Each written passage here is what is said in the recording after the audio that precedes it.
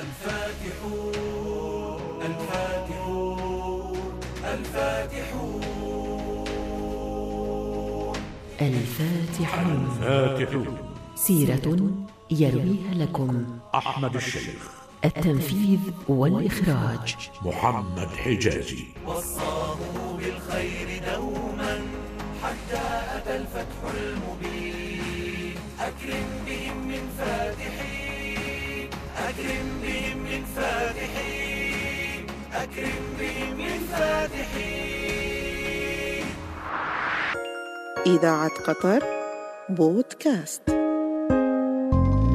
إبراهيم بن الأغلب. إبراهيم ابن الأغلب، أمير القيروان، التميمي المجاهد. الفاتحون الفاتحون الفاتحون.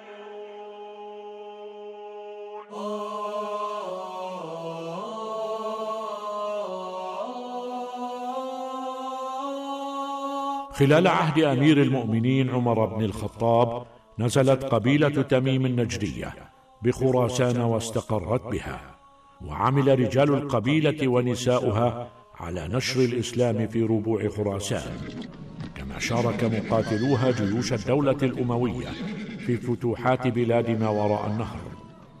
فلما دانت الأمور للدولة العباسية كان الأغلب بن سالم التميمي من أبرز دعاتها في مدينة مرو إلى جانب أبي مسلم الخراساني، ثم أصبح من أعوان أبي جعفر المنصور الذي أرسله إلى تونس أو ولاية أفريقية للسيطرة عليها، بعد أن أدى ضعف الدولة الأموية إلى انتشار الفتن في ربوعها، إلا أنه قتل تحت أسوار القيروان سنة 767 للميلاد.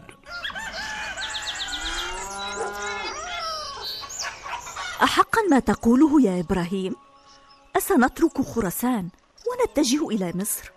إن خليفة المسلمين أبو جعفر المنصور أمرني وبعض رجال قبيلة تميم بالانخراط في جند مصر لتثبيت دعائم الدولة العباسية هناك. خليفة المسلمين هو الذي أمر، أم أنك راسلته واقترحت ذلك عليه يا أبا محمد؟ راسلته واقترحت عليه، وهو الذي أمر يا هند. فاستعدي للسفر إلى مصر، فمن هناك سيكون لأبناء الأغلب شأن، وأي شأن. أبناء الأغلب؟ هل سيسافر إخوتك معنا؟ كل أبناء الأغلب سينقلون إقامتهم إلى مصر يا هند. ولتعلمي أن أبناء محمد وأحمد وسالم سينخرطون معي في جند مصر. إنهم في سن صغير يا إبراهيم، يجب عليهم أولا أن يتفرغوا لتحصيل العلم وحفظ القرآن الكريم، ثم بعد أن يتموا حفظه هذا وذاك معا يا هند. فما أراه لهم لا يحتمل إلا بذل الجهد في كل الميادين، العلم والحرب، فبهما سيكون للأغالبة دولتهم التي يذكرها التاريخ.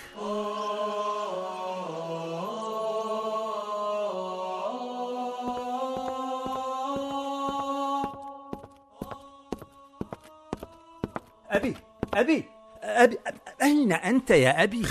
خيرا يا محمد، ما الذي جاء بك من معسكر الجند في هذا الوقت؟ وصلت أنباء من بغداد أن الخليفة موسى الهادي قد مات، وبويع أخوه هارون الرشيد خليفة للمسلمين. هارون الرشيد؟ إنه لم يبلغ 23 من عمره. وما في ذلك يا أبي، إنما عرف عنه من حكمة وشجاعة طوال عهد أخيه موسى لا يشهد له بالفضل.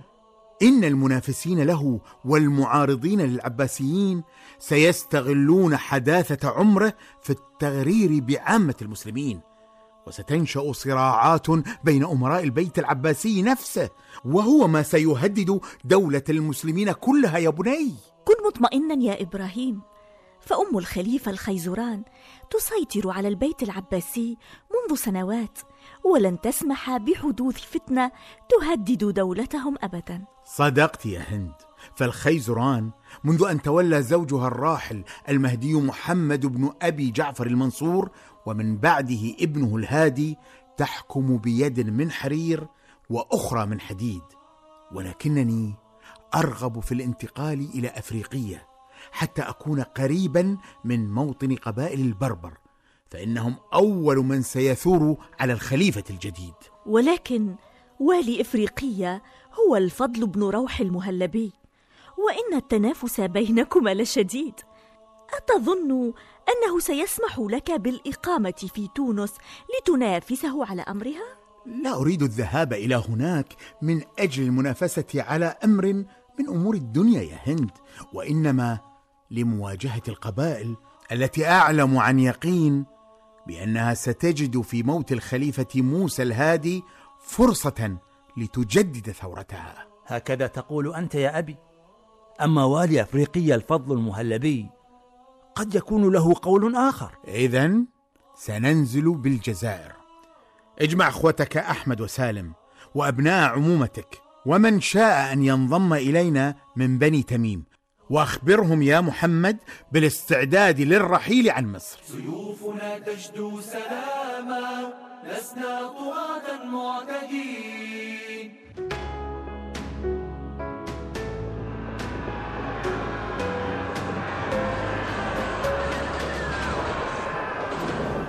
صدق حدسك يا أبي، فها هي قبائل البربر تهاجم معقلنا الذي احتمى به العرب المسلمون، وقبائل تونس والجزائر ينضمون إليهم فرادى وجماعة يا أبي. اثبتوا في ميدان القتال يا أبناء الأغلب، ولتعلموا أن ثباتكم هو الطريق إلى النصر والحفاظ على راية الإسلام خفاقة في هذه البلاد. يا سالم ابن الأغلب، يا سالم، سمعا وطاعة يا أبي. فلتذهب بكتابي هذا إلى كل رؤساء القبائل في أفريقيا، ولتعلمهم أن وأد هذه الفتنة هو انتصار لله ورسوله، فإن ارتضوا أن نجمع شمل راياتنا فسنحفظ لدولة المسلمين قوتها، وإن أبوا فشلت ريحنا وذهبت سطوتنا إلى الأبد.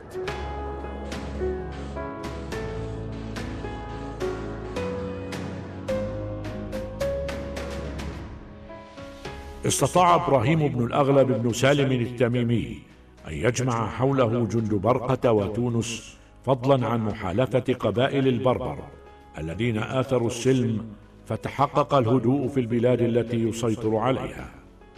فلما وصلت هذه الأنباء إلى الخليفة هارون الرشيد في بغداد، أمر بعزل الفضل بن روح المهلبي عن ولاية أفريقية وتولية إبراهيم بن الأغلب مكانه. الأدارسة من الغرب، الصنهاجيون من الجنوب، العباسيون من الشرق، يكاد الجميع أن يطبق على دولة الأغالب يا هند. يمكنك يا إبراهيم أن تجمعهم تحت راية واحدة وتوجه صراعاتهم إلى ما هو أهم وأنفع للإسلام والمسلمين. تقصدين الفتح؟ كيف يتم الفتح ونحن كمسلمين في صراع دائم؟ كيف يتسنى لنا مواجهة حملات البيزنطيين الذين يهاجمون سواحلنا كل يوم ونحن مشغولون بقتال بعضنا البعض؟ المهادنة أو التحالف أو المصاهرة يا إبراهيم. ماذا؟ المصاهرة؟ كيف غابت عني هذه الفكرة يا هند؟ فلتقم بعقد هدنة مع الأدارسة والصنهاجيين والعباسيين، ولتعرض عليهم تكوين حلف يقوم بفتح بلاد جديدة، ولتدعم هذا الحلف بزواج أبنائك وأبناء عمومتك من بناتهم. رجالنا خير الرجال، أكرم بهم من فاتحين.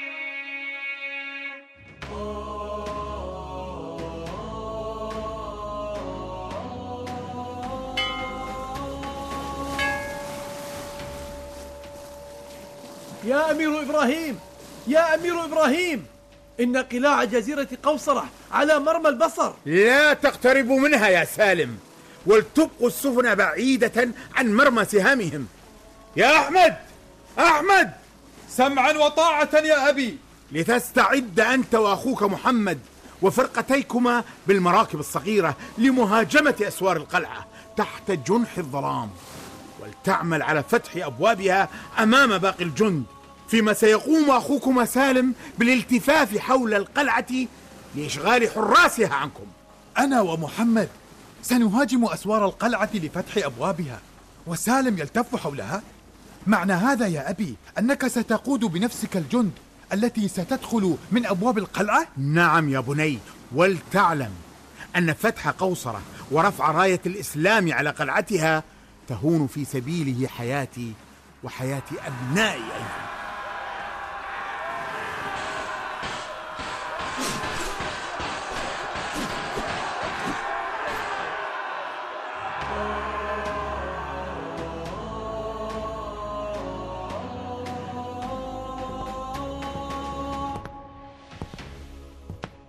إبراهيم، متى عدت من قوصرة؟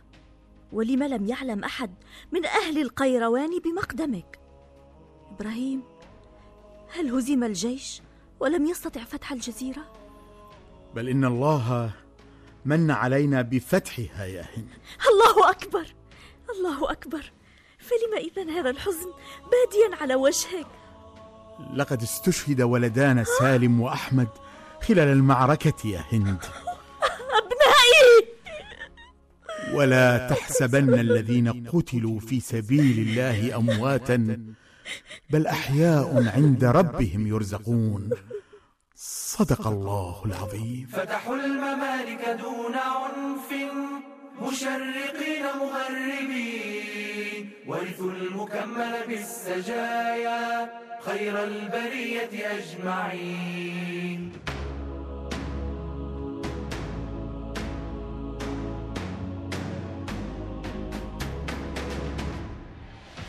عقب استتباب فتح جزيرة قوصرة المعروفة الآن باسم بنطلاريا وتأمين خطوط الملاحة البحرية في شمال إفريقيا، اتجه مؤسس دولة الأغالبة إبراهيم بن الأغلب إلى الاهتمام بحركة البناء والعمران في ربوع دولته، فقام بتجديد أسوار القيروان وتوسعة مسجدها الجامع، إضافة إلى بناء المدارس والمساجد في المدن الأخرى.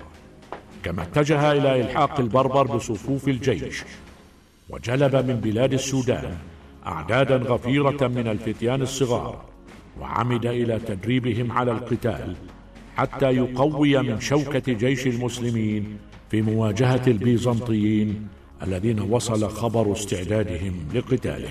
ألم يصل المدد الذي أرسلت في طلبه من الخليفة العباسي في بغداد يا إبراهيم؟ إن الخليفة مشغول بالمؤامرات التي يحيكها الأعداء في خراسان والهند والشام، وإنه لفي حاجة إلى المدد حتى يبقى على عرشه. وكيف إذن ستواجه البيزنطيين الذين يستعدون لعبور البحر؟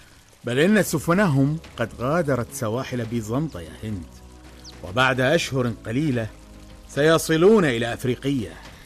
إذن فلتأمر رؤساء القبائل بالدعوة إلى الجهاد حتى تمنع نزول البيزنطيين إلى بلادنا. بل سأمنعهم من مواصلة طريقهم نحو بلادنا يا هند.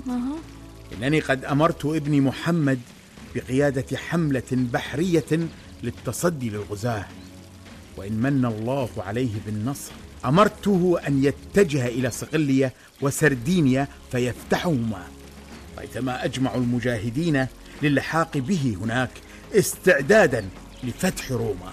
فتح روما مقر البابا نفسه لهو انتصار عظيم للإسلام، وسيتحقق في يوم ما يا هند، سواء قمت أنا بهذا الفتح أم قام به ابني محمد أو أبناؤه من بعده. لن تخفت دولة الأغالبة حتى يمكنوا لدين الله في كل أنحاء المعمورة، ولتكن حملة البيزنطيين على بلادنا وبالا عليهم. الفاتحون الفاتحون الفاتحون.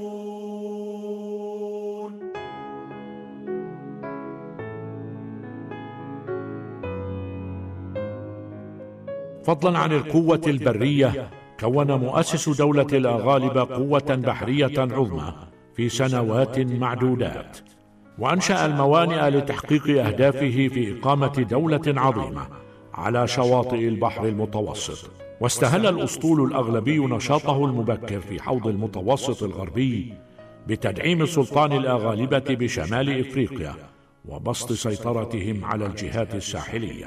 ولم يكتف مؤسس الدولة بذلك فحسب، بل اهتم بالسواحل الشمالية للمتوسط، وهو ما كان له، فقد مكن هذا الأسطول الدولة الفتية بعد ذلك من غزو صقلية ومالطا وسردينيا والسواحل الإيطالية الجنوبية والغربية، ومكن الدولة الإسلامية من بسط نفوذها في تلك الربوع الأوروبية لأول مرة في التاريخ الإسلامي. أكرم بهم من فاتحين، أكرم بهم من فاتحين، أكرم بهم من فاتحين. جسد شخصيات هذه الحلقة سعد البرشي، خالد الحمادي، علي المالكي، أحمد المفتاح. الفاتحون. كلمات المقدمة والنهاية علاء المالكي. ألحان وأداء يحيى حواء. التنفيذ والإخراج محمد حجازي. إذاعة قطر بودكاست.